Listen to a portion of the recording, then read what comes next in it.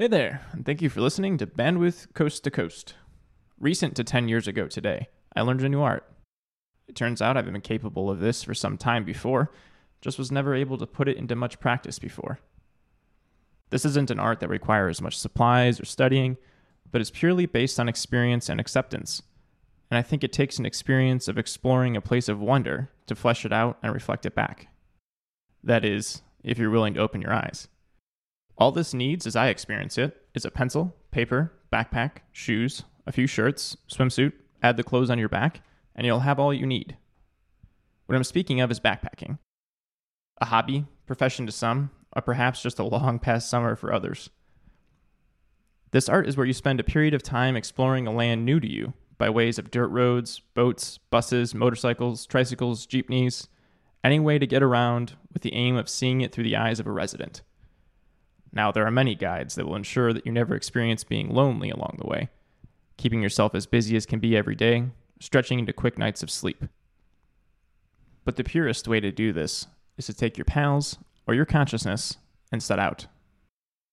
While I was spending some time in Asia, I had several of these adventures, and I could tell you a few entertaining stories from backpacking just to pique your attention.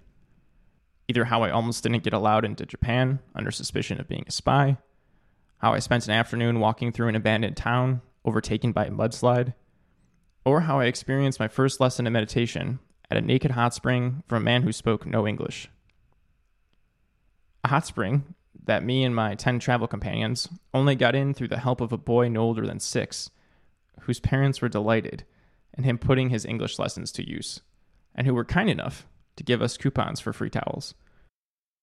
Or when I rolled into a small village on a dirt bike, with a friend in the back and a mate beside on a scooter, ignorantly asking if there was a cafe near, only to have the lone shop owner's mother offer to make us a meal, with no money ever discussed.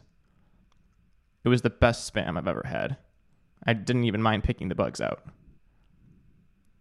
Which is a story that 10 years later I still carry with me, feel with the scar on my knee, and what I chose to write down once and have come back to tonight.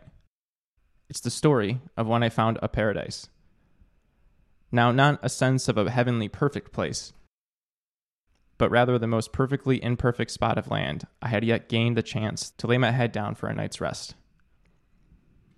There were majestic limestone islands that stretched for as long as my sight could reach, looking as if somebody threw them in place, tossing them where they see fit, and ornating them with white sandy beaches along their edge in a similarly haphazard way. A place where the air was a cocktail of humidity, salt, and the untainted nature of clean, clear air that leaves you longing for it on those dreary city days. See, the idea I've always had of paradise isn't the sort of getting fat and drunk at the side of the water, but rather one where I can lose myself in something larger than me.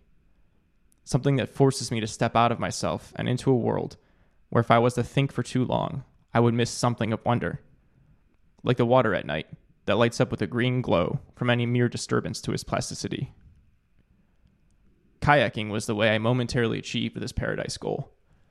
Camping with mates on those tossed limestone islands. The mind-clearing motion of the paddles hitting the water rhythmically, while the front of the boat moves through the subtle waves like cutting silk. The motion is still easy for my ears to hear. Having my eyes filled with the grandest scope of ocean, trees, rocks, and sand. Finding monkeys and cats on islands that were well off any mainland, which I can only deduce they have been there for some extended period of time or placed there recently. This new art gave me a perspective on what can be described with the extent of a pencil and paper. How some things, no matter how strong your pen is and how hard your ego persists, can't be done justice.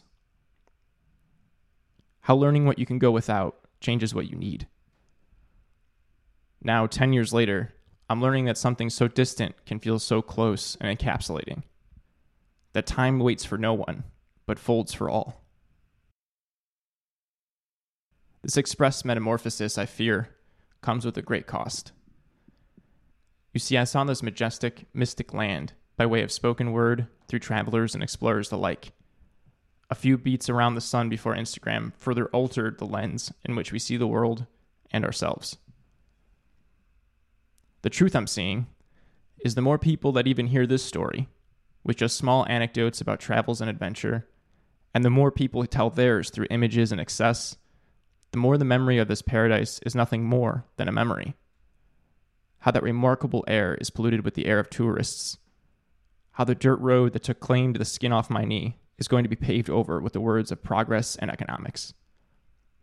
There then go the displaced animals on sandy shores, or the local man, who in broken English told me how he wishes to protect the island we camped on, his home. There they all go, exchanged for motorboats and resorts. The world and my view on it has changed since learning this art. As the year in hibernation is seemingly coming to an end, I ponder evermore what will happen to a commodified art of observance without impression, immersion without destruction.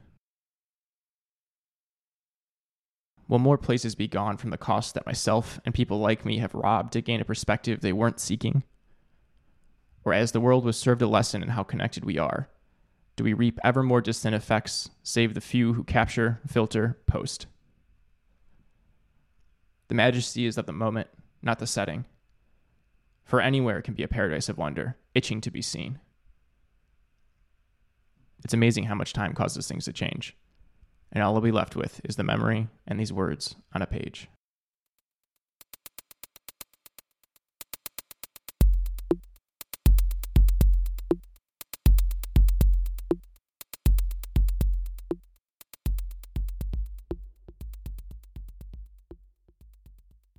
If you'd like to listen to us on your streaming platform of choice, sign up for a mailing list to be the first to know about episode drops, or ask questions to upcoming guests, please follow us at bandwidthpodcast.com.